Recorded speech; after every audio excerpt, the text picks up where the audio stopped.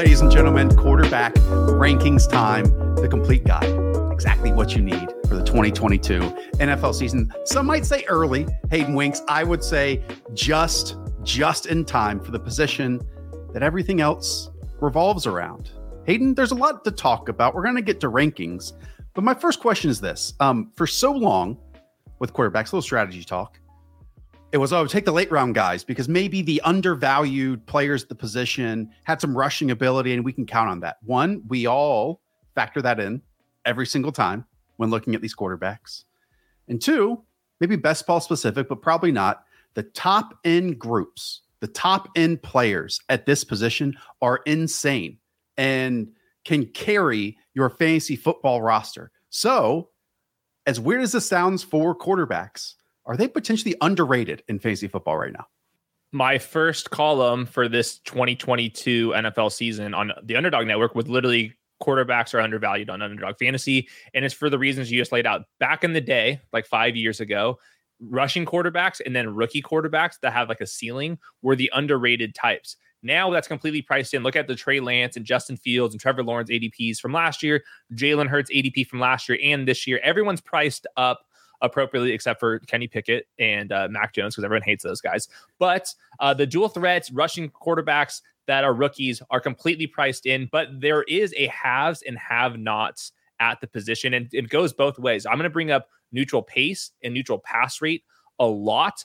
Of course, the top quarterbacks play for the teams that pass the ball at the highest rates and play because they're passing so much. They also have the highest neutral pass rates. You can't compete. If you're not top 10 in both of those categories, how in the hell are you going to be a top 5 fantasy quarterback unless your name's Lamar Jackson, maybe Jalen Hurts, maybe Trey Lance? So really, like, I just don't see how if you're going to be 18th in neutral pass rate, 22nd in neutral pace, you're shit out of luck. Like, you can never compete with Josh Allen, Patrick Mahomes, Justin Herbert, because those are top 5 in both of those categories. Yeah, like even the Bills that have 3 quarterbacks on their roster might not still be able to match up to the one that drafts Josh Allen, to the one that drafts Patrick Mahomes. I think this is such a good point. We're going to talk about each of these players individually, our rankings versus where ADPs are right now. But this point that you're bringing up right now, Hayden, where 27 of the 31 games last year of 30-plus points for fantasy points, I should say, came from 8 players. Eight players. In fact, 15 of the 31 games of 30-plus fantasy points came from 3 players at the top. So there is a clear difference. Either you have it or you don't. And they all come in shapes and sizes and do things differently. So let's try to get ahead of the game a little bit today. Couple more points. I think that this position is easier to project for the reasons that we just outlined. So that makes them pretty safe picks in the first half part of the draft. And just going back to last year, I came up with a stat, fantasy points over replacement. And it's looking at best ball scoring on Underdog Fantasy. And 10 of the top 43 players overall were quarterbacks. And that includes Lamar Jackson, who missed some time. A couple of the other ones, Kyler Murray missed some time as well. It's a position that scores more points. It's projectable. And I think that's why they're a little bit undervalued. Just to kind of go up, bringing this back to best ball. The highest scoring teams last year, and this is just a 1-year sample, and we have to consider where Tom Brady, for example, were being drafted. But if you don't have a quarterback in round, I would say 7, 8, 9, 10, you're basically toast when it comes to this. And it's because you're basically getting into like if Kirk Cousins is your quarterback one, I think Kirk Cousins is undervalued.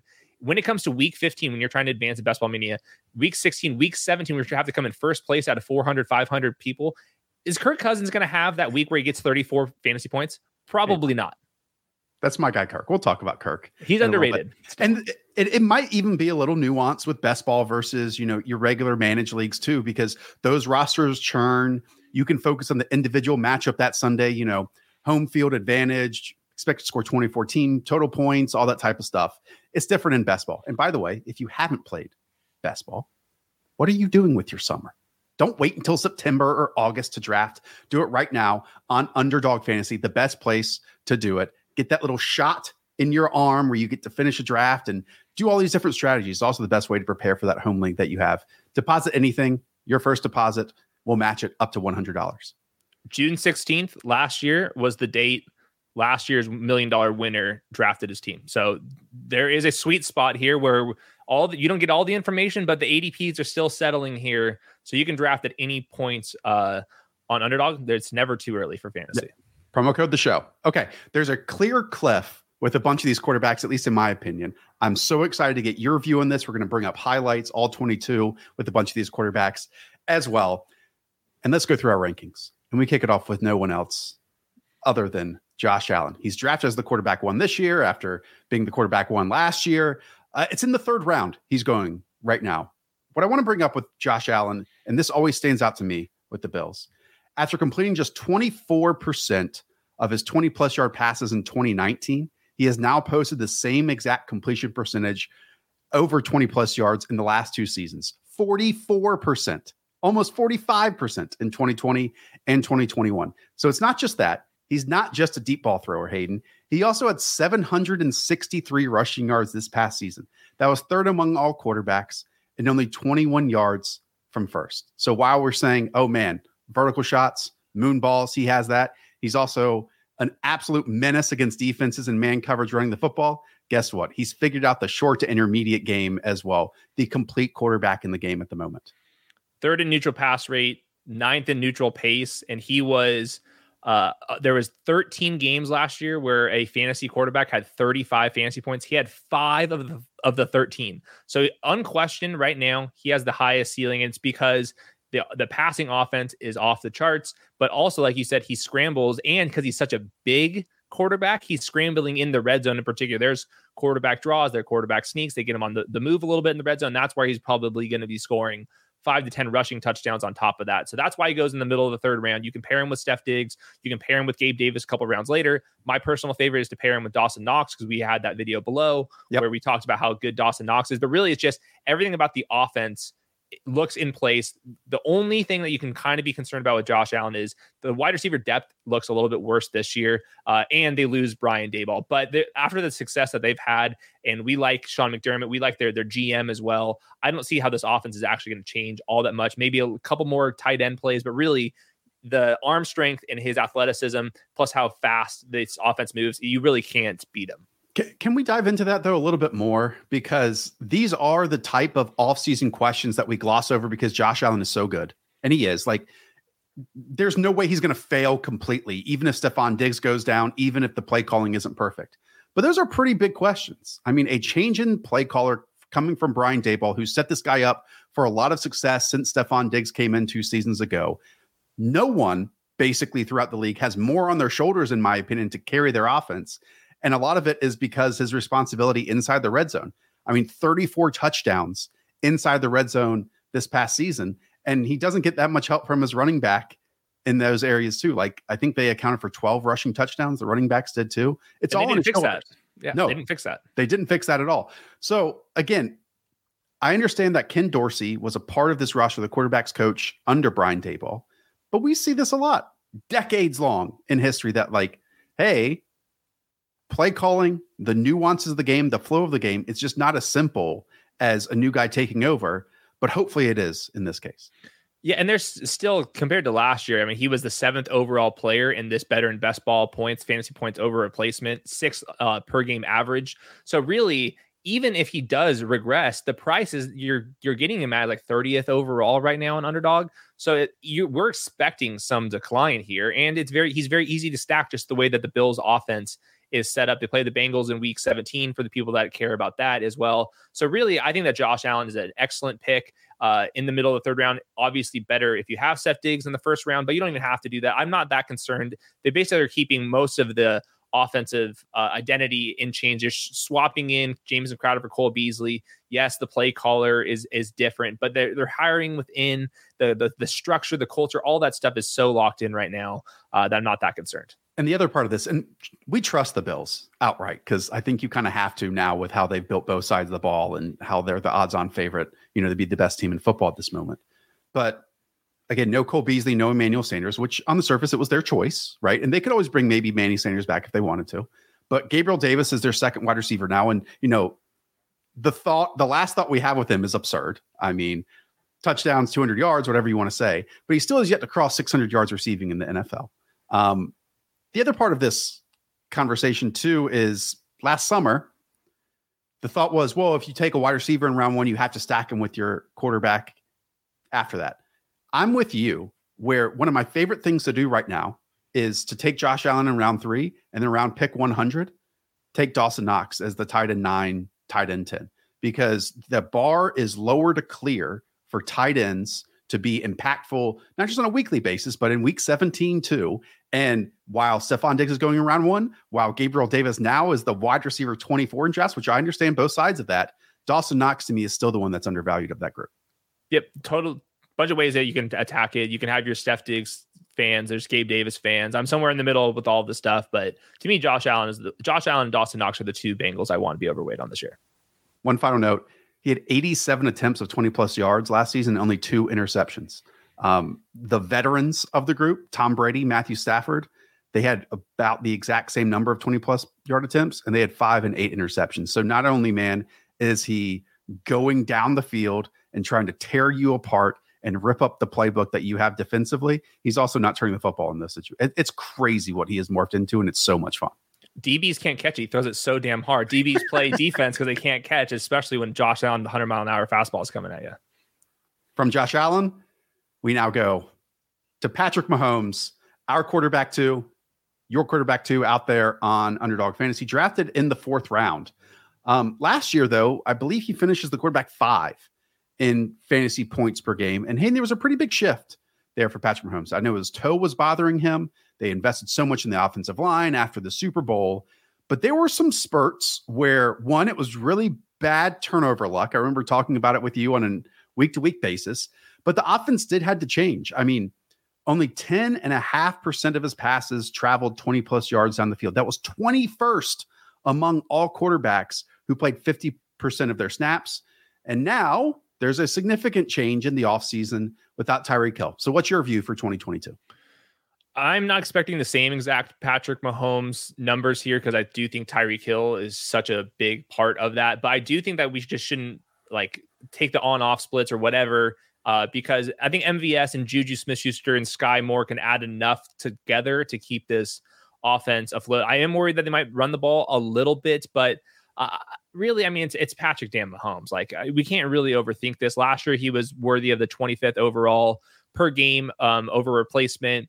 And he's being drafted 41st overall. So we're expecting a little bit of decline here. Even if the neutral pass rate comes down a little bit, they were first in the league last year. So I'm expecting pretty similar numbers from Patrick Mahomes. I think that they are going to have to mix and match it a little bit more. There's a little bit lower floor because Travis Kelce's a little bit older and this offense is very reliant on someone like Travis Kelce now. So I think the floor is lower than normal, but it's still Patrick Mahomes, probably the best quarterback in the league.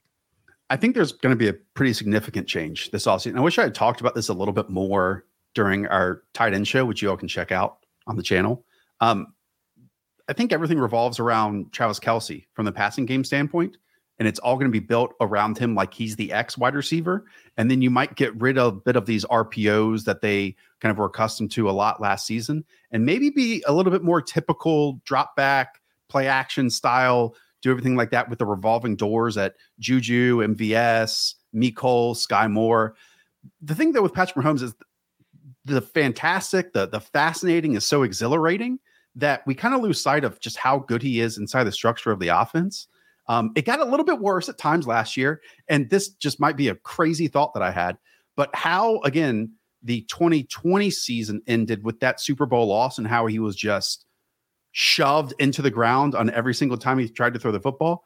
They improved that offensive line greatly. Great run blocking unit, great pass blocking unit. It's almost like he didn't trust it at times, though, like just to go through the scope of the offense for that middle portion of the season. And then the end, it all was 100% figured out. So I expect all systems go despite Tyreek, and with Andy Reid and his creativity, Eric Bieniemy as well. I'm really not concerned without the Tyreek Hill and the super weapon that he can be on the outside.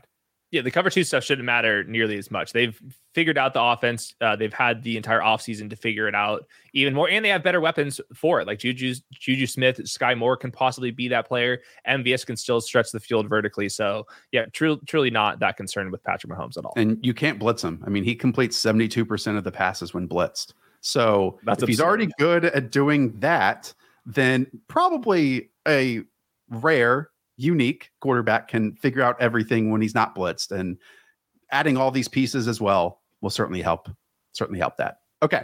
So he's going in the 4th round. Another quarterback is also going in the 4th round. We have 2 tied for our quarterback 3, but we'll go with the one that's on top of ADP.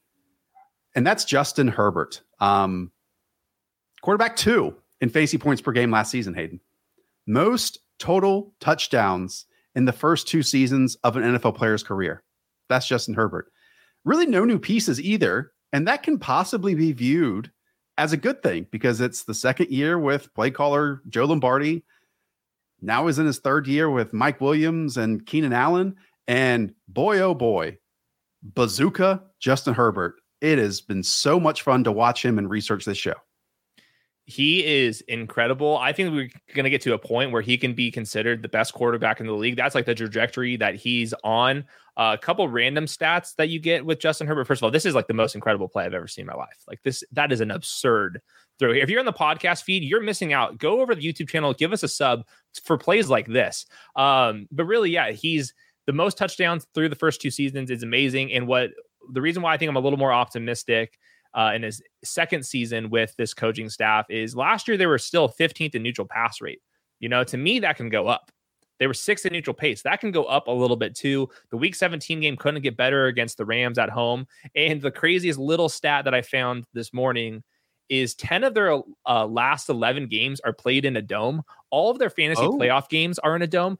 And their outside games like Kansas City in September, like the Browns or something in like early October.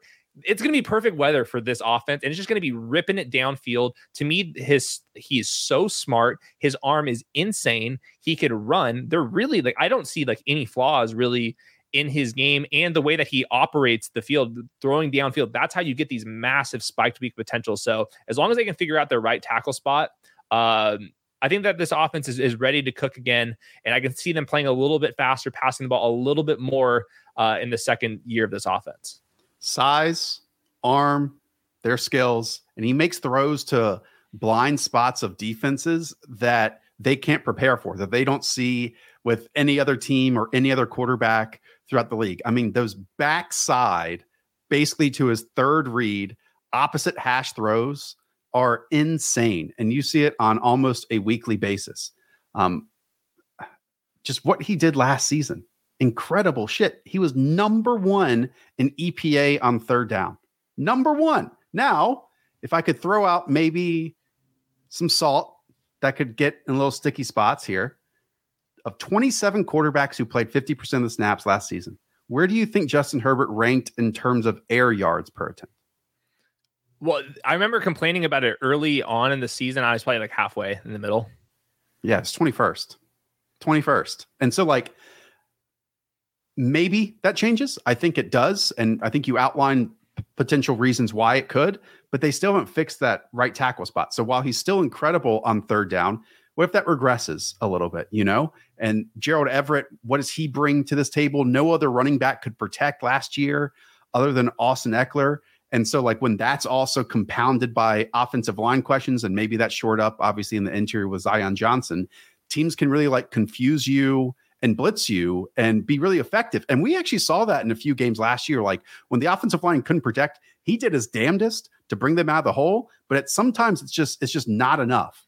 I view the line as a positive to me. Look at their line. They have for a potentially all-pro left tackle. This guard they drafted was a highly consensus ranked player. They have one of the best centers in the league. Matt Filer's totally fine at right guard. You're talking about one position, and one little training camp addition here could figure that out. And even if you have 4 good ones, to me, that's plenty. Throw the tight end on the other side, have the running back block on that side, and you're ready to go. Like they have 4 above average starters on the offensive line. You cannot say that about the Justin Herbert last year or 2 years ago. I'm with you. 4 pieces. Very good. But what I just said about when blitzers came off the edge in terms of 5-on-5 or 6-on-5, only Austin Eckler could pass protect, and that's why he played so often. Like he basically called out his teammates and said, "Hey, man, are you guys going to give me a rest?" And so maybe Isaiah Spiller fills in a little bit for that. I thought Spiller can block personally, but so maybe that's the case. And they also don't really make it that easy for him. I mean, he only had 45 screens last season. That was 4th lowest in the league. It's pretty amazing though that he is ranked this high among other quarterbacks we're about to talk about too, and his rushing upside isn't nearly the same as a lot of them. And it's because just how special he is. I'm not saying he's unathletic, Hayden. I wish they would throw it. Yeah. Right. But it's not Josh Allen and a few other names that we're about to talk about here. Yeah, for sure. He is definitely just one of the best passers in the league, and that's how he's going to get his points. But I hope that they do let him run around a little bit more in the red zone. And hopefully, again, a second year with a play caller who has a better feel for it and a better defense. I think that these conversations a lot when you're like, oh, I wish my quarterback had a bad defense attached to them because that means they have to chase the scoreboard and chase points. I want the best team possible. I want the defense to give me a ball in a better situation, a more advantageous situation. I want good teams because guess what? Good teams score more points than their opponents and they win more games, period. And that's equals fantasy points, you know? Yeah, their run defense couldn't get him off the field. There was times where Justin Herbert just sitting on the bench for 15 plays. That Browns game was ludicrous. I remember. Just so ludicrous. Okay. So he's tied for third. The man we have him tied with, Lamar Jackson. Quarterback 4 right now, going in the 5th round, so a little bit after where Herbert is going. In a season where everything went wrong on the Baltimore Ravens, Lamar Jackson still finished as the quarterback 8 in fantasy points per game. I mean, both starting tackles missed basically the entire year. The top running backs that have large investments around them, 0 snaps. They couldn't be multiple at tight end, which is what they absolutely love to do offensively. 3 deep drops by Hollywood Brown. The defense was decimated by injuries. So the rookie first-round pick at wide receiver missed the opening 5 games. Still the quarterback 8, and still the quarterback 8 with only 18 total touchdowns. So if we just look at last year, how can we rank him as the quarterback 3 here? And it's because of all those negatives and how much better it could potentially be this year. It was actually weird. They were struggling against man coverage. Remember, there's a couple of games where they would just be bringing like cover 0, like nonstop. And they didn't have like Marquise Hollywood Brown is definitely better in zone and against off coverage. And that's why I think that why we're so high on Rashad Bateman is we think he can win one-on-one on the outside against man coverage. And they need that type of weapon. But even last year, like with all the nonsense going around him, Lamar Jackson had 3 of his 11 healthy games with over 30 fantasy points. So to me, it's Josh Allen and Lamar Jackson as who can give me 40 points in the Best Ball Mania 3 finals to bring home $2 million. To me, like Lamar Jackson's at the top of that list, and he's going around the round 4 or 5 turn around Rashad Bateman. You can pair him up with Mark Andrews in the second round. Totally fine with that. And this offense, like I know people are complaining about the depth at wide receiver, but really because they use a fullback, a second tight end, a third tight end on some plays, they truly do just need 2 weapons or 2 pass catchers. And I think that just getting the running backs back, the offensive line will surely be better this year. They added a top end center in the draft as well. I think that Lamar Jackson's going to be ready to cook again. And even last year, Tyler Huntley went in there just based off this offense, and he had a 30+ point fantasy game. So this offense is just designed for fantasy points. And as long as Lamar Jackson stays healthy for even like 12 games this year, you're going to be able to pay off this price tag pretty easily.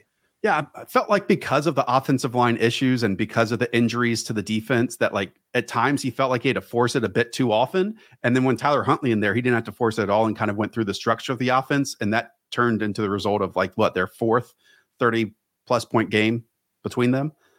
Look, the rushing too also was not there. I mean, in each of the last 2 seasons prior to 2021, he had at least 1,000 yards rushing and 7 touchdowns. This past season, it wasn't close to that. It was 750 rushing yards and 2 touchdowns. So like we're getting that on top of it. He only had 18 total touchdowns, dude. 18 total touchdowns. He had 36 passing touchdowns alone in 2019. We are not far removed from this offense, this team being best in the league. And no one had worse injury luck than this team last season. And if you just bring those back, I would be optimistic.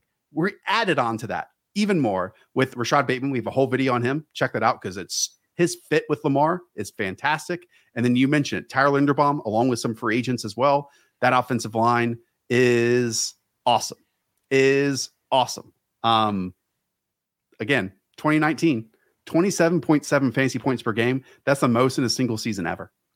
Yep. And that's why I have him as my quarterback 3. You have him as quarterback 4. Just want to call that attention to. Yes, but at cost, we're ripping employee drafts on Underdog Fantasy right now. We are just ripping these, and Lamar Jackson's by quarterback 1 in exposure by a wide margin. I do want to call this out. the top quarterbacks and their pass catchers are getting a little bit pricier just in general because their week 17 matchup is so pristine.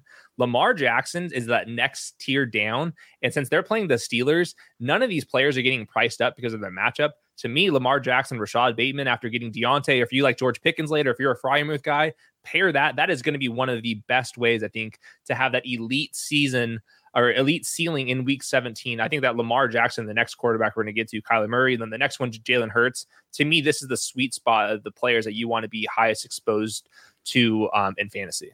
Yeah, I mean, just some other players going around Lamar Jackson in drafts right now: George Kittle, Allen Robinson, Travis Etienne, Gabriel Davis, David Montgomery, Chris Godwin, especially the names after him. I know it's a onesie position, but there's a chance Lamar goes out there and gets 5 30-plus point games this season. I mean, how they have built it up, how they have restocked the shelves, it's all set up with contract year Lamar as well to rip through some defenses and some opposite teams. And I'm all for it. Lamar is special, man. He's surgical in the middle of the field too. So surgical. And he's got Mark Andrews, who's an absolute ludicrous player right now. Absolute hoss. So we go from Lamar Jackson down to our quarterback 5, who's also being drafted as the quarterback 5, 61st overall. That's Kyler Murray. Feels like a long time ago, but let's rewind. In the opening 7 games of last season, maybe some have forgotten just how special Kyler Murray was. I mean, he was completing 73% of his passes, 2,000 yards, 20 touchdowns, and 5 total turnovers. The Cardinals in the 7 games, 7-0. Now, I say all that because that was running hot. That was nearly perfect. But in that span of time, Hayden, Kyler Murray was still just the quarterback 4 when you consider those first 7 games on a points per game basis. He's physically gifted, but is that almost the ceiling that we have seen already from him? No, I think his ceilings could be quarterback 1 overall. Like I think that he's that crazy of a player. This offense, 4th in neutral pass rate, 7th in neutral pace. This is just kind of the environment that you're looking for. Cliff puts everything on Kyler Murray's plate. It's just the way that their offense is set up. It's Kyler Murray make a play or throw a one-on-one ball to DeAndre Hopkins, sometimes AJ Green on the perimeter. They go moss somebody, or you have a little bit of check down. Maybe Rondale Moore makes a play. That's like how their offense is set up. To me, that's why Kyler Murray's floor is lower than Lamar Jackson. I can keep comparing those two because they have the same ceiling. Their offenses aren't exactly the same, but you get the dual threat quarterback. But I do think that the DeAndre Hopkins suspension is a concern. I hope that they keep Marquise Brown in the slot because Marquise Brown not playing against press coverage and just being that vertical threat that kind of like Christian Kirk was last year. To me, that's picture perfect, but those first 6 weeks could be a little bit concerning just the way that this offense is set up. I'm hoping, and like we can't expect this to happen because we've been asking for this for a couple seasons. Cliff Kingsbury needs to change his offense a little bit, tweak it a little bit. And this offensive line compared to the Ravens, compared to the Chargers and the Chiefs and the Bills, not nearly as good. And this is, to me, a little bit of a house of cards situation when it comes to the Cardinals, just how Steve Keim's kind of set up this team. But with all that said, Kyler Murray scrambling, Kyler Murray throwing the ball downfield Playmaker. Is insane, like top end talent. So I do think that playing the Falcons in a dome in week 17 against that horrendous defense, to me, I still want to be overweight on Kyler Murray.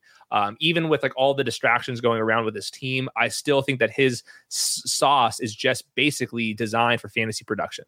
Yeah, I love it when players break the mold and almost no one does anything like Kyler does it. Like just how it's like a jitterbug in the red zone and scoring touchdowns inside the 10-yard line and bobbing and weaving and doing the hokey pokey in the backfield and creating big plays. But what we can predict is kind of what you just outlined. Like Cliff Kingsbury was not creative enough.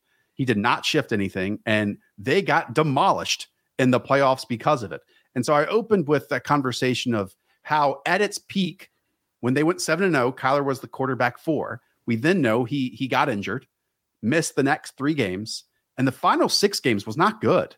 Just 9 touchdowns, 3 interceptions. The ankle was for sure bothering him, and defenses knew that they could kind of mush rush him, like keep him confined to the pocket because he just wasn't moving as well as he was.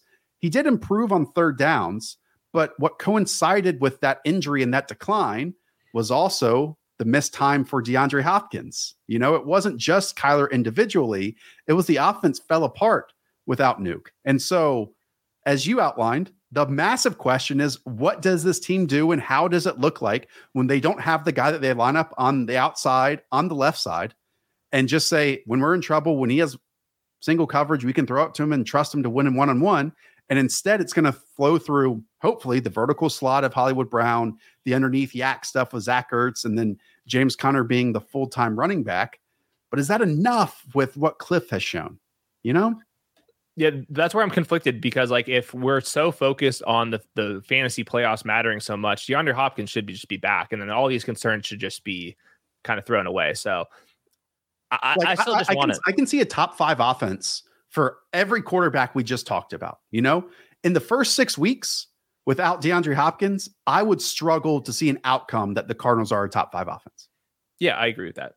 His spiked week is just still so too high for me to ignore. I think that he's being drafted now, it's like in the 60s. Like Lamar Jackson is closer to like 49, 50 overall. So we're seeing Kyler's ADP drop a little bit. I think that like if he's going 30, 40 spots after Josh Allen stuff, I think that the value is, it's most of this stuff is kind of priced in. And DeAndre Hopkins is going like 75th overall. Those two are pretty easy to stack.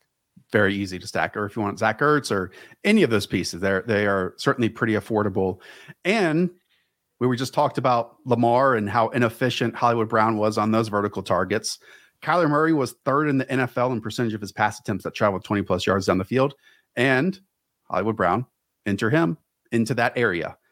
And again, I want to reiterate that Kyler's improving. You know, he's gotten a lot better on 3rd down. He converted 43% just a few seasons ago of 3rd downs. And now 53% of those are being converted into first downs or touchdowns. So he's getting better in critical areas. I just kind of wonder if he's a deodorant for that entire organization, including Steve Keim and Cliff Kingsbury. But they still play with so much pace and they pass the ball so much that like all that stuff, even if it's less efficient, the offense is just ready to go out there and run 60 plays a week. Okay. One more in this grouping. Let's go to Jalen Hurts. Jalen Hurts is our quarterback 6. Believe he's also being drafted now as the quarterback 6, around 64 overall. We're going to get into a lot of positivity, but if I can just like press a little bit of a pause button here, he's the only quarterback being drafted in the top 16 where his team isn't sold on him. You know, he's already made a huge leap from his time at Alabama to Oklahoma, even in his first few seasons in the league, but he has to make another one here. I get a little bit nervous with how the Eagles are treating future draft picks and potentially this position when we're drafting someone this early when his team might not have been sold on it. But that's a dynasty question. We're here for best ball for this year. Do you think he's actually going to get benched at any point this season? I would put that at extremely low odds. I would say in the top 12, 13 quarterbacks, he's the most likely to get benched this season. Yes, but I would say it's like still like 5% at the most. Yeah. You know, and I think that the big thing for me is he's going to be a more efficient passer. Look how bad Jalen Reagor was compared to what AJ Brown's going to be coming in there and doing, and how efficient those targets are going to be. To me, just like how good this offense is going to be set up. Dallas Goedert's a stud. We think that Devonta Smith's a stud, and AJ Brown's a stud. I think that his passing numbers are going to even take another step forward. And if you just look at last year, this team was 5th in neutral pace. And we think that they're going to pass the ball more just because they have better weapons and how they started off the year last year. And to me, I thought he took some improvements as a passer. If you look at completion percentage over expected, 2 seasons ago, it was at minus 3.4. Last year, it was at 0 complete average there. And the other thing is the time to throw.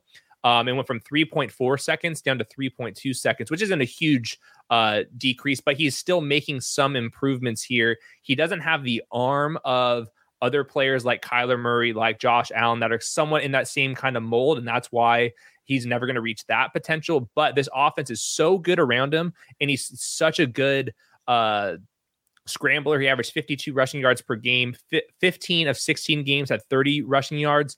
To me, I don't see how this goes sideways unless he literally just keeps throwing interceptions and they have to bring in Gardner Minshew or whoever their backup is. And I just don't see that happening. My main point in saying that they might not be sold on him is that if he doesn't show that he can carry the style of offense that they want to be in terms of passing, then they'll pivot on over to maybe a role that features running backs far more.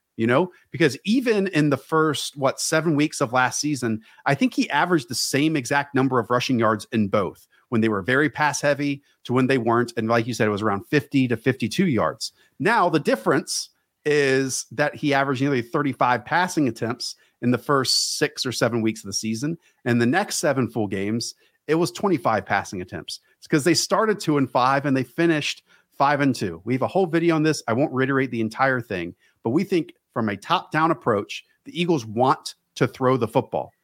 But Jalen Hurts has to prove that he can throw the football. And if he doesn't, Hayden, I do feel, I'm not saying it's going to wither away or disintegrate away, but he's not going to reach the top 3 or 4 at this position without being a capable quality passer.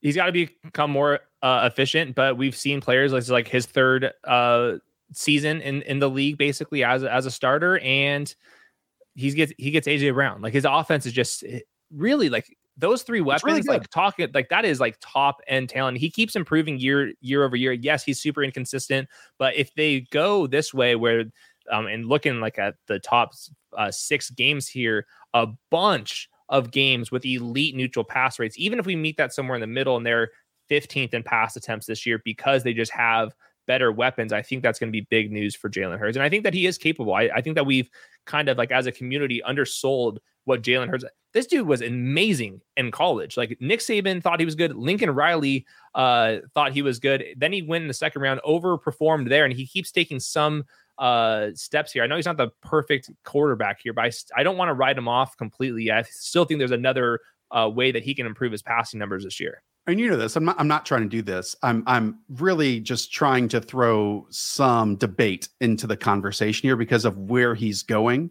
and how he might be felt in not the locker room. The locker room absolutely loves him, but like where it might be in 2023, I will say how they start the season this year is much easier than last year. I mean, again, they opened 2-5, but 3 of their first 4 games were the 49ers, the Cowboys, and the Chiefs. This year he gets the Lions, the Vikings, the Commanders, and Jacksonville.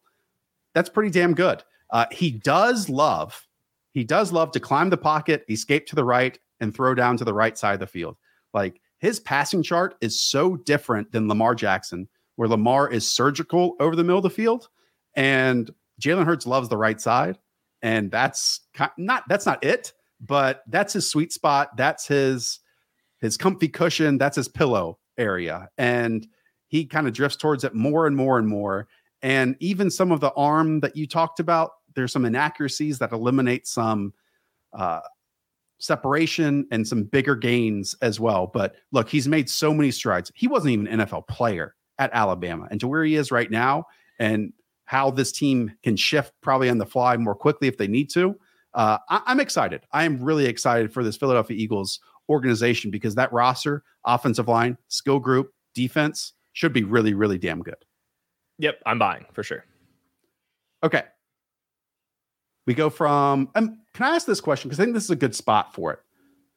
So Jalen Hurts, let me find it. Yeah. He's going as 64th overall, and you haven't unleashed like your full rankings at the moment. But a lot of these quarterbacks, Hayden, that we already talked about, you have anywhere from 10 to 12 spots above ADP. You're not telling people to draft them a full round ahead, but if you want to take them 5, 6, 7, 8 spots ahead, in your opinion, the value, they are still underrated in best ball formats. Yeah, it just really comes down to do you have one of the receivers early on? And then if so, then you can draft one of them. And I think Jalen Hurts is maybe one of the exceptions because I think you can draft Dallas Goedert in like round 9 and pair them up. Or if you can get Devonta Smith, you totally can do that too. But I think all these quarterbacks are underrated. I will say that the price tag has gone up from last year. These early round quarterbacks are getting drafted about a round or maybe a round and a half earlier than they were. But I think that was totally justified, maybe even arguably not enough. I just don't see how the Best Ball Mania 3 winner, is it going to be a Jared Goff team? There's just no way. Like is it going to be I love Mac Jones team? It's a Tua team. Is it going to be a Tua team? No, it's not going to be a Tua team. It's probably going to be one of the names we just mentioned. Maybe the next couple, like 5 or 6 quarterbacks have a chance, but really like the top 6 quarterbacks we just listed, like their ceilings are hard to compete with. Okay. So we go from Jalen Hurts to the opposite. Tom Brady. He's going as the quarterback 9. We have him as the quarterback 7. And I am all for it. I mean, Tom Brady was the quarterback 3 in fantasy points per game last season. What the hell's changed? I mean, it is incredible what Tom freaking Brady is doing at 44 or 45 years of age now. I mean, the league has shifted towards creating big plays and preventing big plays, right? And Brady has evolved with it. You know, he's so much more aggressive now than he used to be. He will risk it throwing interceptions to create game-changing moments. Plus, his situational football and understanding is incredible. And with how good the Bucs roster is from an offensive line standpoint, even when they lose a couple players, guess what? They bring in Shaq Mason, they reinvest. Skill groupings. Chris Godwin's going to miss some time. Oh, guess what? We just signed freaking Russell Gage, who is like my highest exposure player other than Josh Palmer in Best Ball Mania drafts right now. I understand we fantasize, like we get obsessed about these quarterbacks and rushing potential. The statues can still pull it off too. And Tom Brady did it last year and he can do it again this year. Yeah, it's the offensive structure. They were second in neutral pass rate, second in pace. How do you compete with that? Like, even if he takes a step back, how do you compete with a quarterback in that offensive system? So even just looking at it last year, he had 2 games of over 30 plus fantasy points, even though he has 0 in the past game. And what's good about, for best ball purposes, talking about stacking, when you are a pocket passer like that, and you do have one of those ceiling games, that means your receivers are really cooking. You know, like if Jalen Hurts has one of those games, maybe 1 or 2 of those wide receivers or tight ends are going off. If Tom Brady has a 30-plus game in the finals, that means Mike Evans or Russell Gage or Gronk or somebody went completely ham here. So his arm talent really didn't fall off last year. I think that back in the day, they were ripping cigs at halftime. He's doing avocado toast. So I think that it's totally different when it comes to just like a decline at the quarterback position. And I'm not going to be betting against it. The offensive line is not as good. The skill position group is not as good, just based off of age and injuries and all that stuff, but it's still well above average. Tom Brady was exceptional. I would have voted for him for MVP last year. I'm not expecting that level of a season again. But to me, I like Mike Evans in the second round. You can sell me on Russell Gage. You're completely sold on Russell Gage. You can sell me on Gronk or Cameron Brate later on. And Chris Godwin, by the time week 17 comes around, should be getting to full health too. So this is once again, just I think people a little bit underestimating how good Tom Brady is in fantasy land, which is absurd to say, but like it's actually true. We might be too, even though we're 2 spots above ADP just at the position on him. He attempted the most deep balls in the league last year. I can't reiterate enough just how good this environment is for how he plays the game now, because he can play quick if he needs to. He can play slow if he has to. He will hand it off if the defensive box is giving him enough space 8 times in a row, or he'll open it with 12 straight passing plays like we've seen him do at the exact same time. No one is in more complete control of their own destiny on a drive-to-drive basis than Tom Brady is. Now, when he is pressured, do things tail off a little bit? Yes, and probably a little bit more than they used to. Everybody does. But you've got freaking Tristan Wirfs, Donovan Smith, Shaq Mason, a bunch of other dudes. They added some tight ends that can now be multiple blockers as well. Maybe Rachaad White comes in and earns his trust in a pass catching role early on. Re-up, reload, and oh yes, give me Russell Gage at wide receiver 41. I can't believe we're going to talk about this in wide receiver rankings. How are you not giddy at that price? That's insane money for where he's going to play in this offense. I'm happy with him. Yeah, I think the people know that Tom Brady is good. I think we should move on. Okay. But not good enough. They're still drafting a quarterback 9. We have to beat this into their heads. I know. Beat it into their heads. Okay. Instead, let's talk about Joe Burrow. Going from awful to average would be such a massive boost in terms of offensive line help with what Joe Burrow is getting this season. Like just not allowing 70 sacks on a year. That's a big freaking deal. And Joe Burrow should be getting that this year.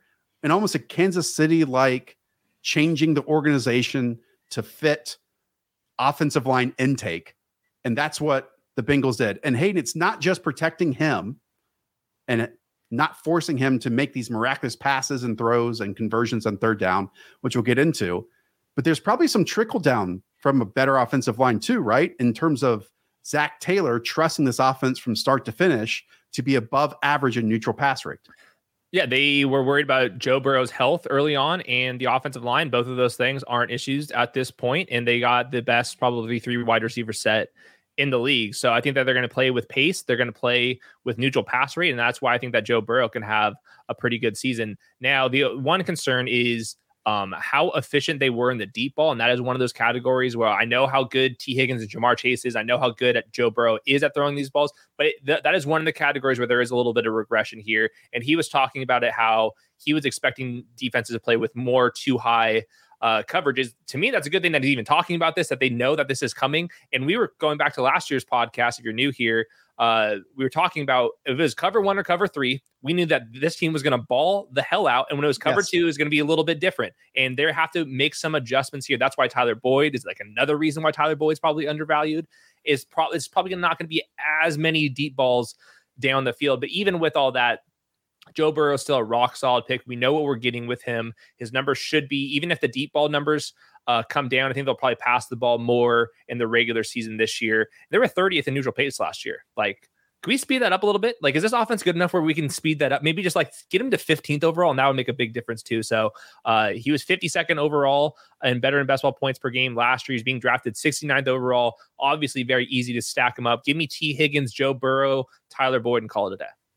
You can't blitz him. I mean, he had the highest yards per attempt when blitz in the NFL last season at 10.8. And that's a full yard and a half above Patrick Mahomes, who's like next in that category among the names that we're talking about in this area.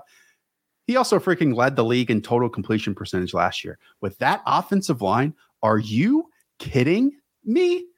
Are you kidding me? And he creates plays unlike almost any others. And it's why it was tough for me to wrap my brain around it, because there are far more athletic quarterbacks, right? Not saying he's unathletic, but they're just freaks. They're freaks of nature at this position now. Free rushers, though, he'll make them miss. He'll look for an outlet. He'll know exactly where his check down is, or he'll just launch it deep in those moments. And he's so slippery in a lesser athletic way than some of the rest around him. I'm with you on, and I'm so glad he's aware of this, because again, some of those Jamar Chase, especially Jamar Chase catch and run huge plays, not saying Chase isn't just an anomaly, but those aren't like necessarily in the playbook to turn a 20-yarder into a 60-yarder. You know, hopefully you cross your fingers, but those aren't necessarily bankable. So if that comes crashing down to earth a little bit, that's fine, because we're also just getting such probably a big boost in so many other areas that you're talking about, in terms of fewer sacks and just more trust in the passing game from start to finish from week 1. If you go back to that LSU season that he had, that was a lot of empty sets and just getting the ball out. He can adjust. If it's like cover 2 this year, this is not like a concern where I'm like, oh, he's not going to be able to figure this out. Like Joe Burrow's going to be able to figure this out. So he's going to be a mid-range quarterback 1 the entire year. I mean, he had games 7 sacks in the Super Bowl, 9 sacks in the win over Tennessee, 6 sacks versus the Chargers, and 4 other games of 5 sacks. Let's get that down to like 3 on average. Keep him upright. Let this guy be in the league for a couple of years. Oh, that team. And I'm with you on Tyler Boyd. I mean, where he's going right now at wide receiver 52, it's kind of already baked in to, one, the volume that he gets if all 3 are out there. But if they have to rely and see a bit more cover 2 and him underneath, great. They've got a great player in that area, with maybe question marks at tight end in comparison to CJ Uzomah last season. But also, if one of those players goes down and Jamar Chase or T. Higgins, oh, buddy, we have a wide receiver and 2 wide receiver sets on one of the best passing offenses in the league. So still trying to figure out who Zach Taylor is, though. Okay. We go from Joe Burrow, who is our quarterback 8, to our quarterback 9, Trey Lance. Not too much to go off with Trey Lance. 2 games. Arizona early, Houston late. Big plays. But really, Hayden, what will the offense, in your opinion, look like under Trey Lance? Because, again, all that we have are 86 dropbacks and 38 carries. So I watched his 2.5 starts, if you will. He came in that second half of the game early on, too. And to me, the biggest thing is he was not seeing the field at all. And I look up on PFF, he held the ball longer than any quarterback in the league. And there's a reason why he's doing that. He was 4th in average yards or air yards per attempt. He is somebody that is going to be throwing the ball deep downfield, and he's going to be able to scramble. Shanahan gave him some designed runs. He had 12 and 6 designed runs in his 2 starts. He had 7, 16, and 8 carries in those 3 appearances. That's why we love him for fantasy purposes. They had him a bunch of different options down in the red zone. I think that this is going to be one of the best red zone offenses in the NFL, just how dynamic, how versatile this offense is. And that's where his fantasy production is going to come. He could have 10 rushing touchdowns this year, no questions asked. Where it comes to, I have some concerns just with like the rest of their skill players is I'm worried about the neutral pace. They were 28th last year. I'm worried about Trey Lance's consistency as a passer. He has a lot of steps that he has to do. He can rip the ball, but he was not seeing the field. He was 50th out of 54 quarterbacks in success rate. He was 42nd in completion percentage over expected. He had a couple big plays on blown coverages that are kind of hiding some of these stats. But man, when he is releasing the ball, that ball could be ripped downfield, and he is such a good athlete, and his offense around him so good. That's why, and for fantasy purposes, I'm all in. The second Jimmy G gets traded or released or just benched outright, his ADP is going to climb 2-3 rounds. So now's the time to get him going. I think we can have a different conversation, maybe even on a different show, about how consistent this passing offense is going to be. But for fantasy purposes, he's like locked and loaded. Yeah. Again, we have him as the quarterback 9. Right now, he's going as what? The quarterback 12? Something. The quarterback 11, quarterback 12. So we're already ahead of ADP. And this might be an interesting conversation because while we're far higher in him than the public, we might have some negatives, as Hayden just outlined, and some concerns. But I think a lot of that is already included on where we even have him ranked, because then things are going to shift once the Jimmy Garoppolo era ends there. Because I don't think there's even a chance that they turn back to him. They're openly talking about trading Jimmy Garoppolo. Less than 10%. You outlined it pretty good, though. I mean, the big difference between Jimmy and Trey Lance, I mean, they were massive ones. It was 7.4 intended air yards per attempt for Jimmy Garoppolo. It was 8th lowest in the league. When Trey Lance was in there, again, just 86 dropbacks. That jumped to 10.3 intended air yards per attempt. That would have been highest in all of the NFL. Also, 7th fastest from time to throw from Jimmy last season, 2.67 seconds. And as you said, Trey Lance, 3.37 seconds. That's the longest in the league. So while I am totally with you, he did not see the field at all. That might happen when you play one game during your final season of college football.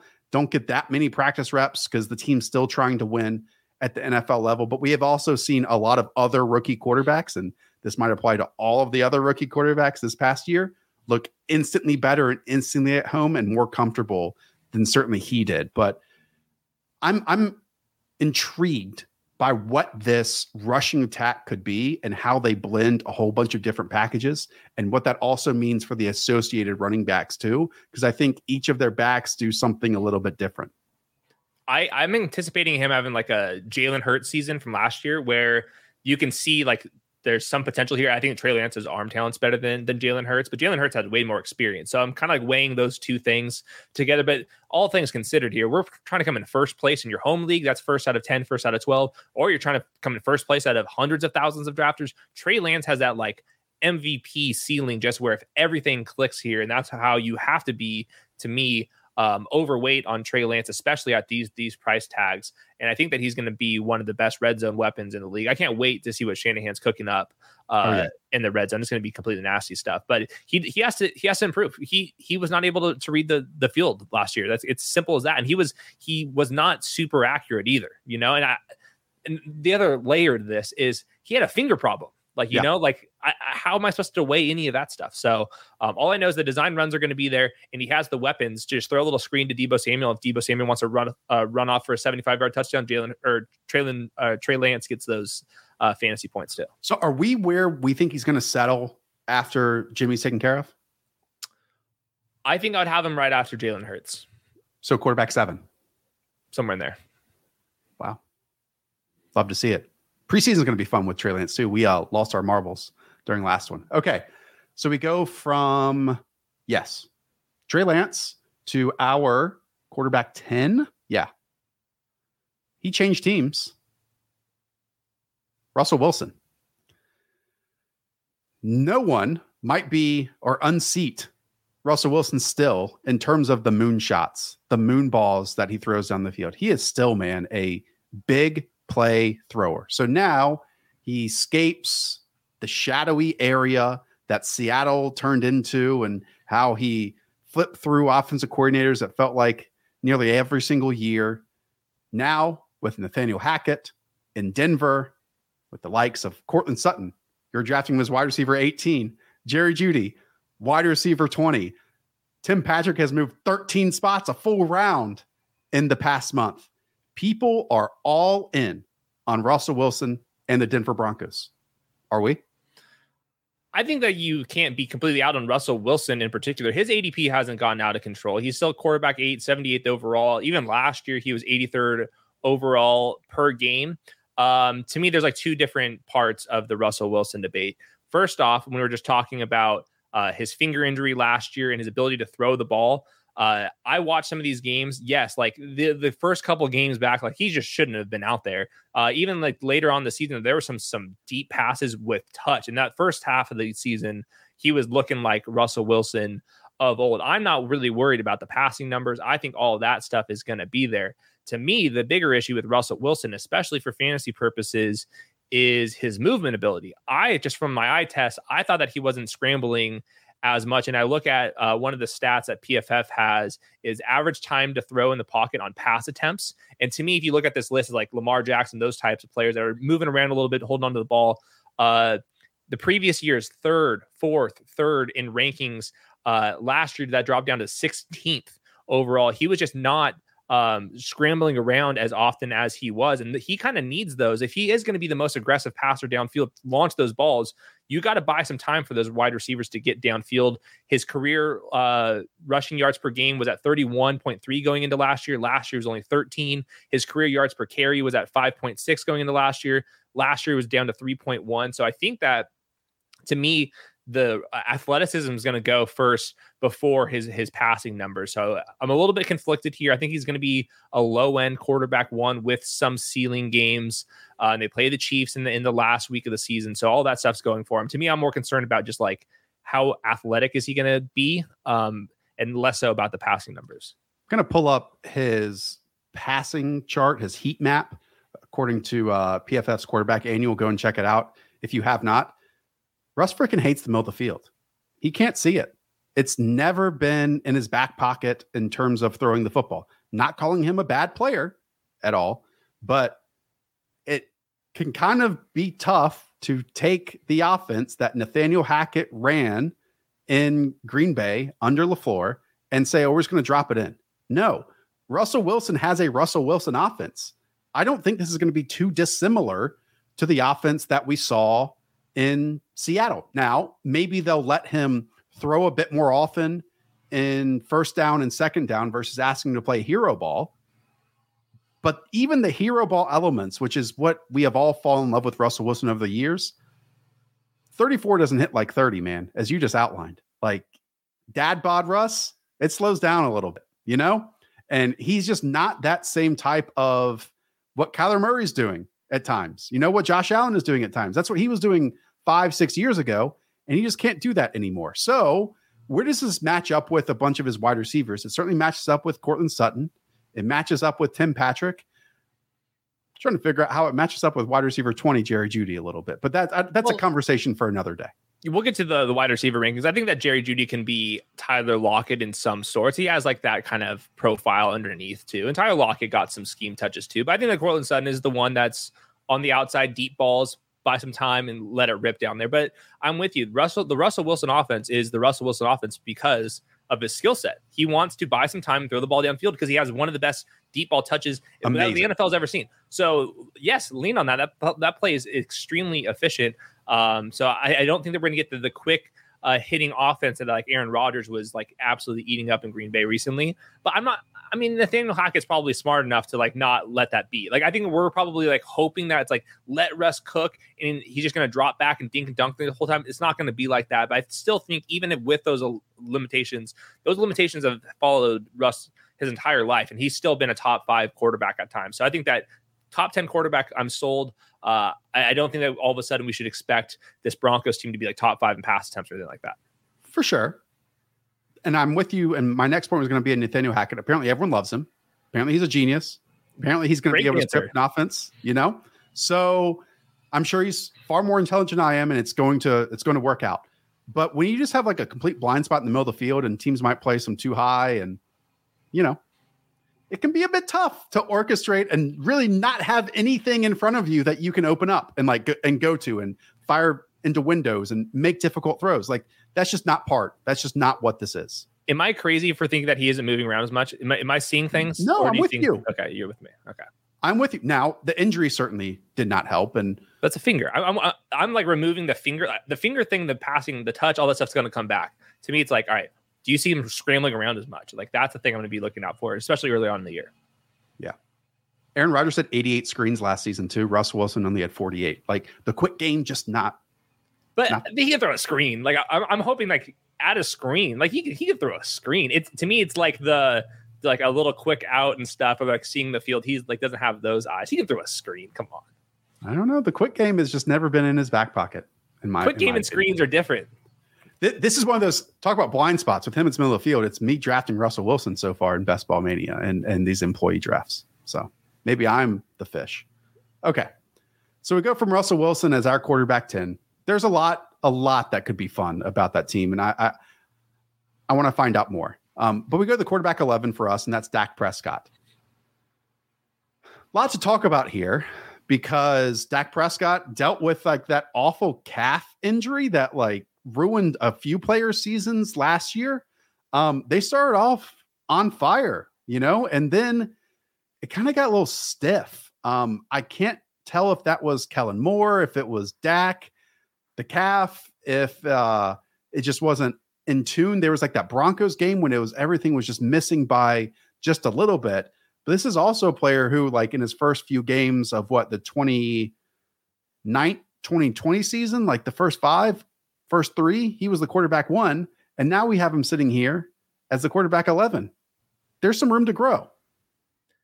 They also lost Amari Cooper. The offensive line does not look as good. The defense looks better, which might be a bad thing for them. But I did go back, and I was shocked to see this. The Cowboys scored the most points in the NFL last year. Yeah. That was like, what? I don't really remember that. But to me, this is just like a wide receiver issue, perhaps. I don't know if they're going to like a healthier Zeke means they're going to run the ball a little bit more. I don't know. The one thing I do know for a fact about the Cowboys, I don't trust this coaching staff. Every analyst that I follow is like, what is going on with this offense? And that's why it was like super frustrating how inconsistent this offense was. Maybe Dak Prescott's just not as good as we thought he was, but I do know that like losing Amari Cooper and Michael Gallup's probably not going to be back in September, and you're going to be relying on James Washington and a third round rookie who's not even practicing right now. Like that's why I think we had to move him down in these rankings here. And I'm totally fine. He's going to be like a low end quarterback 1 probably. I just don't see him like being like a top 3, top 5 fantasy quarterback with this offense. Yeah. He's so smart. He's so precise in the pocket. He's like pocket movement and sticking within the structure of the offense. I want Kellen Moore to like create some easy stuff for him. It just wasn't there often enough. Like he almost relied on Dak's intelligence to get to that third option that was just stuck there in the middle of the field and say, hey man, we trust you.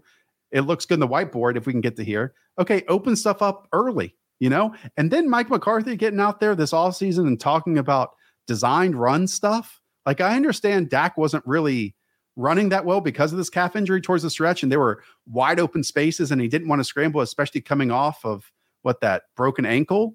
But design runs also ain't it, man. Design runs aren't it. Well, for fantasy, that would be helpful. I'm excited about that. But like that's not going to fix the offense here. Like Dak Prescott's not Lamar Jackson. But I mean, I will take some of that. If he's not going to be throwing the ball as much and he's going to be running a little bit, maybe we are underrating him. This is one of those offenses, if it is going to be reflective like last year, 6th in neutral pass rate, 1st in neutral pace. Like that's how you can keep your floor afloat, keep the ceiling intact. And just if he's just healthier than he was last year, and all of a sudden we're good to go here. So I think that Dak Prescott, he's going at a price right now where it's really not that bad. 86 overall, quarterback 10. You can pair him up with Dalton Schultz. You can pair him up with CeeDee Lamb. CeeDee Lamb is getting, his price tag's kind of out of control right now. But I think the first, second round, 13th overall, really? I guess so. But I could see CeeDee Lamb leading the league in targets this year. But That's the wide receiver conversation once we get there. I'm also taking a whole bunch of Tony Pollard at running back 28 because that big ass outcome of him being the top back if Zeke goes down is stuck in my head. Okay. That's enough time on quarterback 11. Let's go to quarterback 12. That's Matthew Stafford. We finally saw what this Sean McVay offense can be if a legit quarterback plays back there, ones that will stick to the pocket, ones that you also can't blitz, because when you do, he's going berserk and he's finding the open spot and he's throwing to it. So even with all the interceptions that he threw, Matthew Stafford was top 5 in EPA and drop packs versus 5 pass rushers last season. And because of that, he can work in like those deep drops if his offensive line holds up and getting those 5 to 7 steps and launching it down the field. Oh, goodness. And that's going to keep going here with Cooper Kupp, Allen Robinson, Van Jefferson, and maybe Odell towards the end of the year too. Yeah, I think that this offense should be better with Allen Robinson instead of Robert Woods. We know that they're going to play with pace. They're going to play with neutral pass rate. So Matthew Stafford could sling it. I don't see how any of this goes wrong. I think Matthew Stafford, I was like, who's most likely to be quarterback 11 this year in fantasy? It's like Matthew Stafford. I don't see this falling out from underneath him. I don't see him being a top 5 fantasy quarterback either. He is playing the Chargers, and everybody loves that game. Can't blame you there. So I think that Matthew Stafford's like as straightforward as it gets, really. This is an area of the draft, and maybe this is the conversation we should have with Matthew Stafford, where double tapping comes into play. Like we talked about how big of a boost it is at the top to have one of those top 3, 4, 5 names. But a lot of these quarterbacks from Russell Wilson down to Trey Lance, who's going one spot after Matthew Stafford, are from, let's say, 76 overall to 92 overall. So taking these guys as 2 quarterbacks back to back, like let's say a Trey Lance and a Tom Brady, or a Trey Lance and a Matthew Stafford, or Dak Prescott and Tom Brady, like stacking those 2 immediately and being done with the position. I kind of like that where the values are falling at the moment. I don't want to be Matthew Stafford and then like Mac Jones and do a 2 quarterback build. To me, that's not enough, just because the way that Matthew Stafford plays, he just has a harder time to have that truly elite fantasy ceiling. So we're like kind of in that dead zone a little bit, but they do play the Chargers in week 17. That could have a total of 58. So yeah, to me, I think he's fine. He's totally fine. If you have Cooper Kupp or Allen Robinson, you can pair him up very easily. His price tag is affordable. I don't think that Matthew Stafford's going to necessarily win you your league right now, but I think that he's like totally fine if you have a stack already paired up with him. And the left tackle transition is a pretty sizable one, going from Whitworth to who their swing tackle was and Joe Noteboom, because then the trickle down for depth is a question. But Rams can do no wrong at the moment. Okay. So we go from quarterback 12, quarterback 13, and to me, this is like the end of the top. Aaron Rodgers. Big conversation here because talk about changes. Holy shit. Aaron Rodgers was 11th last year in 20-plus yard targets with 73. Devontae Adams and Marquez Valdes-Scantling accounted for 49 of those. Okay. He also had 28 passes inside of the red zone for touchdowns last season. Marquez Valdes-Scantling and Devontae Adams accounted for 12 of those. Now you go to Christian Watson, Romeo Doubs, Sammy Watkins. Like, we saw it deep, short, in times of need. The focus was Devontae Adams, and without that big planet almost there being an operation for this team, I have no clue how successful it can be. Not doubting the 2-time MVP, but the success is probably different, no? Yeah, I mean, the success is going to be clearly different. Devontae Adams, one of the best receivers, might be the best receiver in the league, and they didn't really add anybody. He hasn't even mentioned Christian Watson's name yet. He probably doesn't even know who he is. That's how little he trusts him. They need Julio Jones or something like that, in my opinion. I have some concerns here with Aaron Rodgers. Last year, they were 5th in neutral pass rate with Devontae Adams. I do not see that repeating. Why would you? You have 2 good running backs here. They were also 31st in neutral offensive pace. I don't really see that changing. If they're going to run the ball more, I think it's going to be a pretty slow-paced offense, and there's really no reason to put your foot on the gas here if your wide receiver core looks as bad as it does right now. So I think it's going to be a little bit more bully ball than we're anticipating here, and David Bakhtiari still is not practicing, and that's kind of been like an underrated storyline here. This offensive line isn't as good as it was in like 2019, for example. So last year he was phenomenal. I still think he's going to be a great player, but the the environment around them is no bueno. And they're playing in Green Bay in that Week 17 game against the Vikings, and the second time through the division here. So to me, they need to take a gamble on one of these wide receivers. I know, like, we can make fun of like Julio Jones and Will Fuller, how much time they're going to miss here, but I think they need to take a gamble unless they're like see something about Christian Watson or Romeo Doubs that maybe we aren't projecting ourselves. But to me, I think that the offensive environment here, just because of their pace and probably a dip in neutral pass rate, I think it's going to have some big consequences for Aaron Rodgers in fantasy land. But with all that said, and I'm totally with you on all those concerns, I think it's really fair of where he's going in that gap between those top 12 that we talked about and the rest of these quarterbacks. Because let's say if they either reinvested really heavily at wide receiver or Devontae Adams was still on this roster, he might be up in that Russell Wilson, Tom Brady category. And he's not, like we have our concerns despite the individual talents and how great Aaron Rodgers is still playing. And it's just because, like, how great can your ceiling be without some of the premier playmakers in this league? And when maybe your best skill position group now, not maybe, it is that running back. And Aaron Jones is going to catch a bunch of passes. And I know people are doing the on-off splits with all that stuff. I think just all of it kind of has to change here. But he loves the quick game, man. Loves the quick game. And that's good. That's good. Okay. Let's talk about a few more names. Like right after him, it's Derek Carr as quarterback. I think I have them over Aaron Rodgers. I think I have Carr and Kirk Cousins over Aaron Rodgers in my rankings. You do. Give your case. Well, let's start with Derek Carr. Obviously, he adds Devontae Adams. Ever heard of him?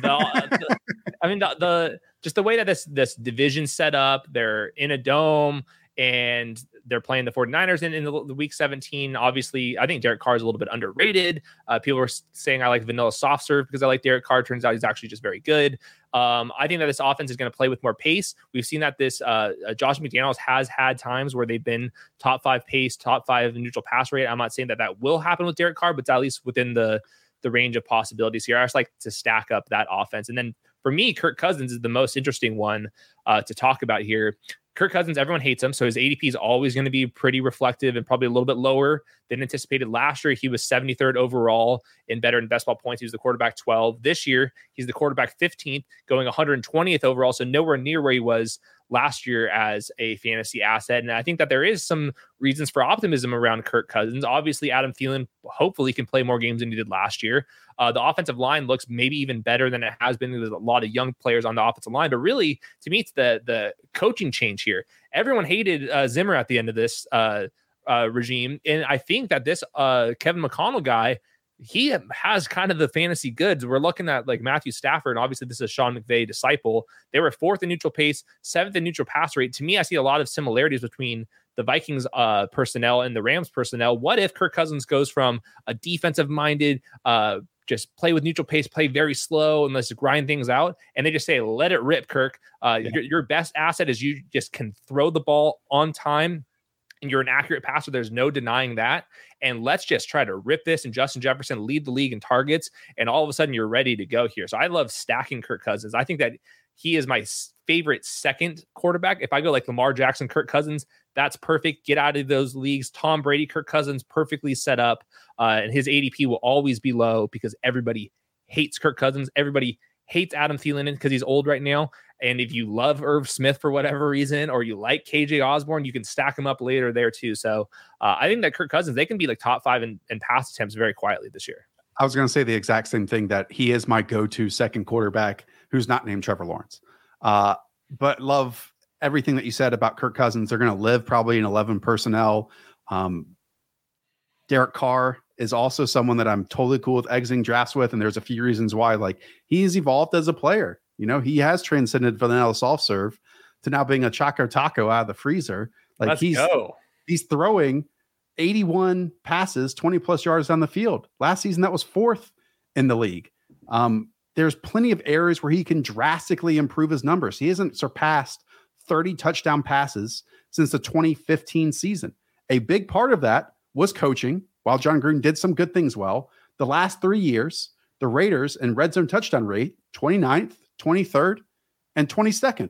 Enter Josh McDaniels, who talk about coaches. The last 2 years, his offenses have been wildly different.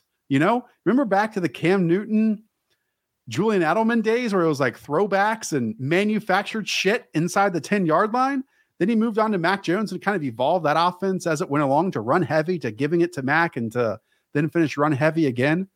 They have so many pieces too. Like the dynamics that you can have in the red zone with Devontae, Hunter Renfrow, Darren Waller. Offensive line is a massive question, especially in comparison to the Patriots last season. But Derek Carr, I think he's destined for 30 touchdown passes this season. And again, that's going to be his best figure since 2015. I'm afraid if we keep talking about Derek Carr and Kirk Cousins, people are going to start unsubbing. So let's get to some of these more exciting guys that are ranked right after these guys. Yeah. So after that, Justin Fields is going as quarterback 18. Trevor Lawrence is going as quarterback 19. Tua Tagovailoa as quarterback 17. Maybe pick one of those or whichever one you want to talk about. It's got to be Trevor Lawrence and Justin Fields. Like I didn't even pull Tua highlights. Come on. Let's start with Trevor Lawrence though. I think you and I have been on him, and I just watched the last couple games of Trevor Lawrence, and yes, he can get himself into some trouble, and he likes to force some passes. He is pretty aggressive, and there was some YOLO moments because the rest of the line and his pass catchers. I mean, these pass catchers last year, the Jaguars, it was unbelievable how bad they were. All of them were just complete garbage. Christian Kirk is an upgrade. Evan Ingram's an upgrade. Travis Etienne's for sure going to be an upgrade. Even Zay Jones is somehow going to be an upgrade here. We've had Doug Peterson play with pace, neutral pass rate. He's been aggressive on a fourth down. All of that stuff. This division's not going to be very good, but to me, just Trevor Lawrence by himself, he does two things pretty well. I think that his ability to read defense as well was pretty impressive for a rookie. He can stand in there and deliver, step up and throw the ball downfield. I do want him to rip some more shots in there. He kind of like tries to put a little more touch on there, but I do see like he looks like somebody that's about to take a leap here, and his wide receivers like that. I mean, come on, that's got to be caught right there. Left him out to dry, and I don't expect that to happen.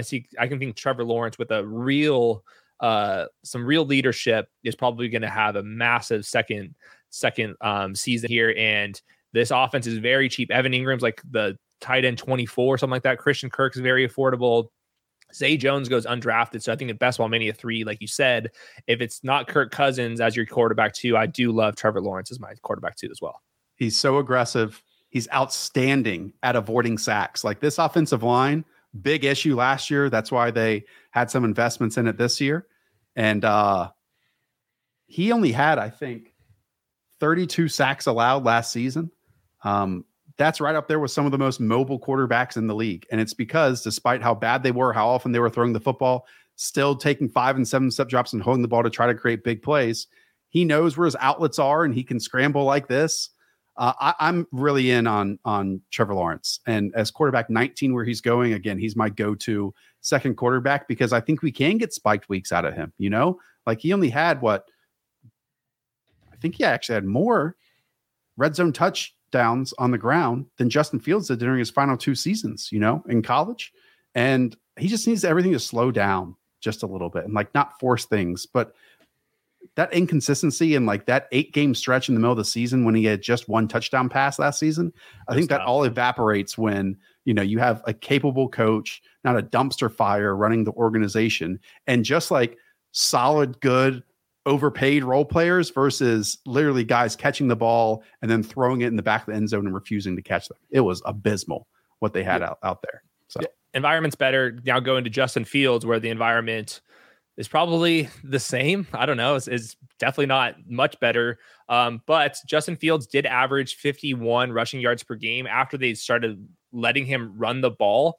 And there's been about 71 quarterbacks who averaged 30 plus rushing yards in at least 10 starts. Those 71 quarterbacks on average 19.3 fantasy points per game, which is basically quarterback 1 numbers.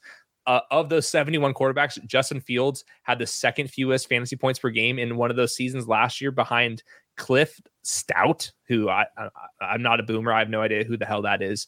But I do think that you can see in some of these clips, Justin Fields also is not able to read the field. But when he is on time and he is throwing the ball outside the numbers, he is a very dynamic passer. And I think that they're going to probably let him run a little bit more. I am definitely concerned about the weapons around him, but I do think that he has some potential for spiked weeks just because he is an aggressive passer downfield outside the numbers. That's where you get some of those big plays here. If they can get one breakout candidate from this offense, I don't know who it's going to be.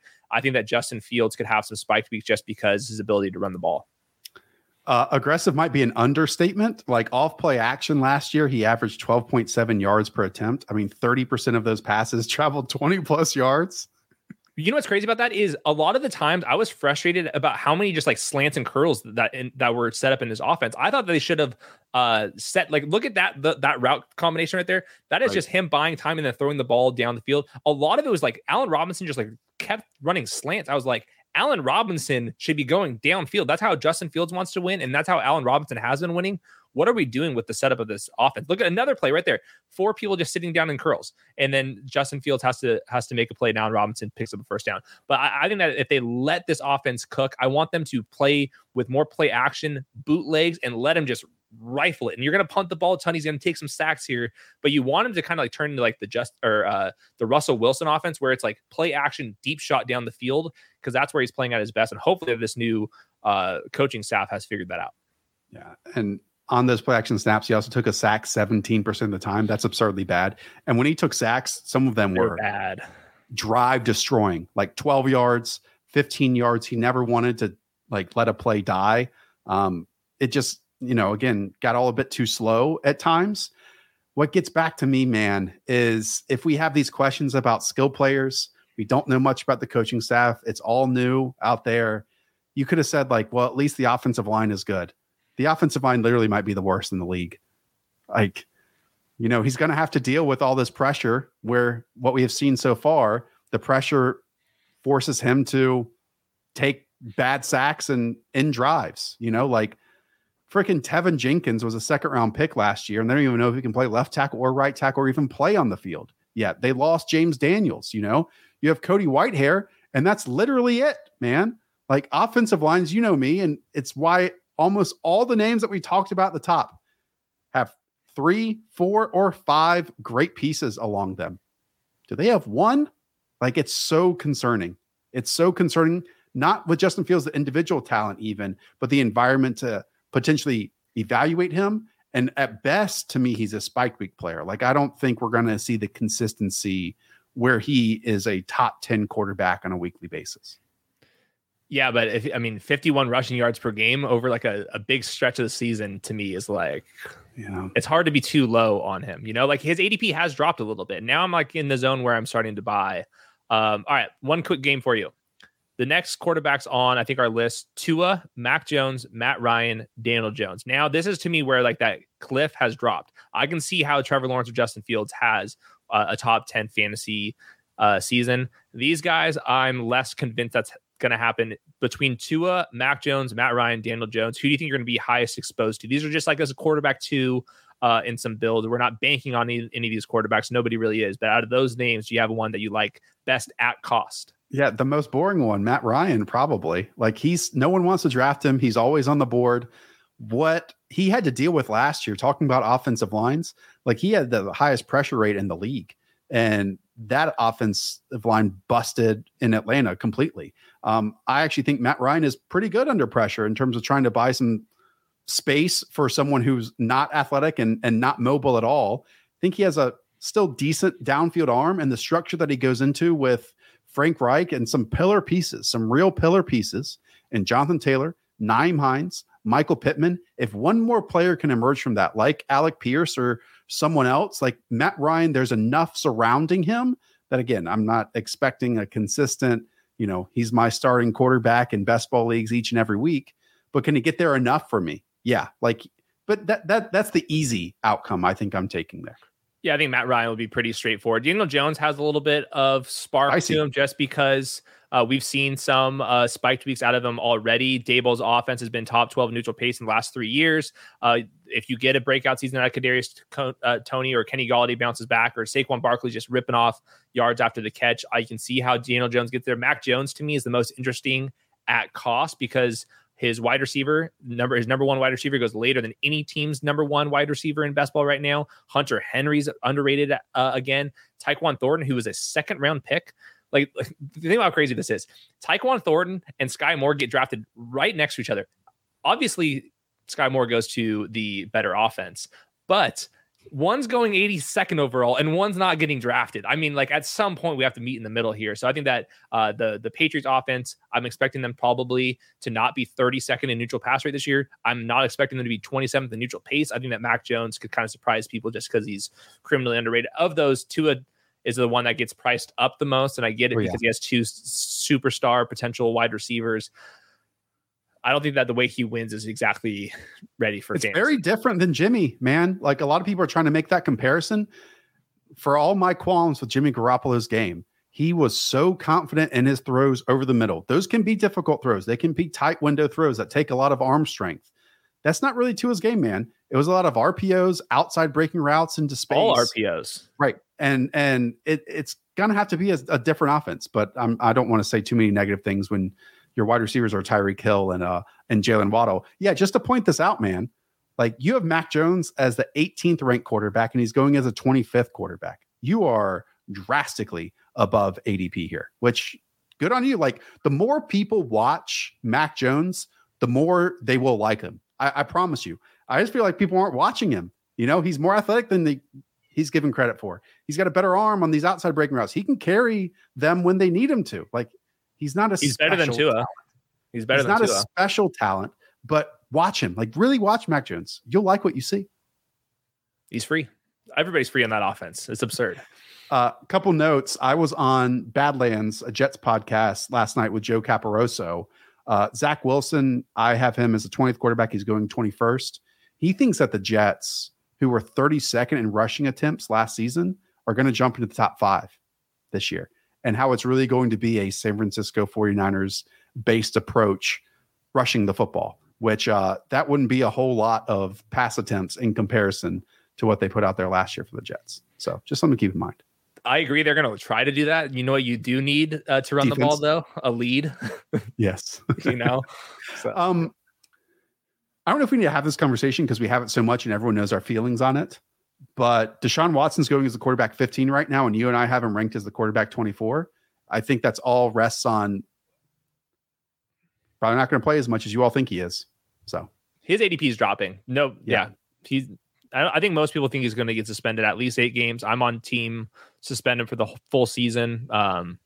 We'll see. I think that they're waiting for some of the depositions to clear out, so they don't have to. The NFL doesn't have to get their feet wet into the actual case, and they're going to wait for some of that to clear out before they actually reveal their investigation. So I think that middle of July we'll get the Deshaun Watson suspension. I'm going to guess it's going to be a full season. Is there anything else you want to say about any of these other quarterbacks? Nothing on Davis Mills, Hayden? Who are you? Kenny Pickett goes undrafted, and he's got 3 wide receivers and a tight end to stack with. That's it. All right. We'll end it there. Thank you all for tuning in, Tony, Lundar, Lyell, Prince, Matt Liv, Scampers, Garrett, Tom, Weaves, all you people. Appreciate you. This was a long one, but hopefully gives a good outlook of where we view all these quarterbacks right now. And almost certainly we're going to re-up this in August. But there's a lot more to do. Wide receivers and running backs on the way. Okay. For Hayden, I am Josh. Thank you for making it this far. Subscribe down below. Share it with like one friend. You know, the channel. We're trying to grow, trying to blossom. We appreciate all of you. All right. Up the villa. Talk to y'all soon. See ya.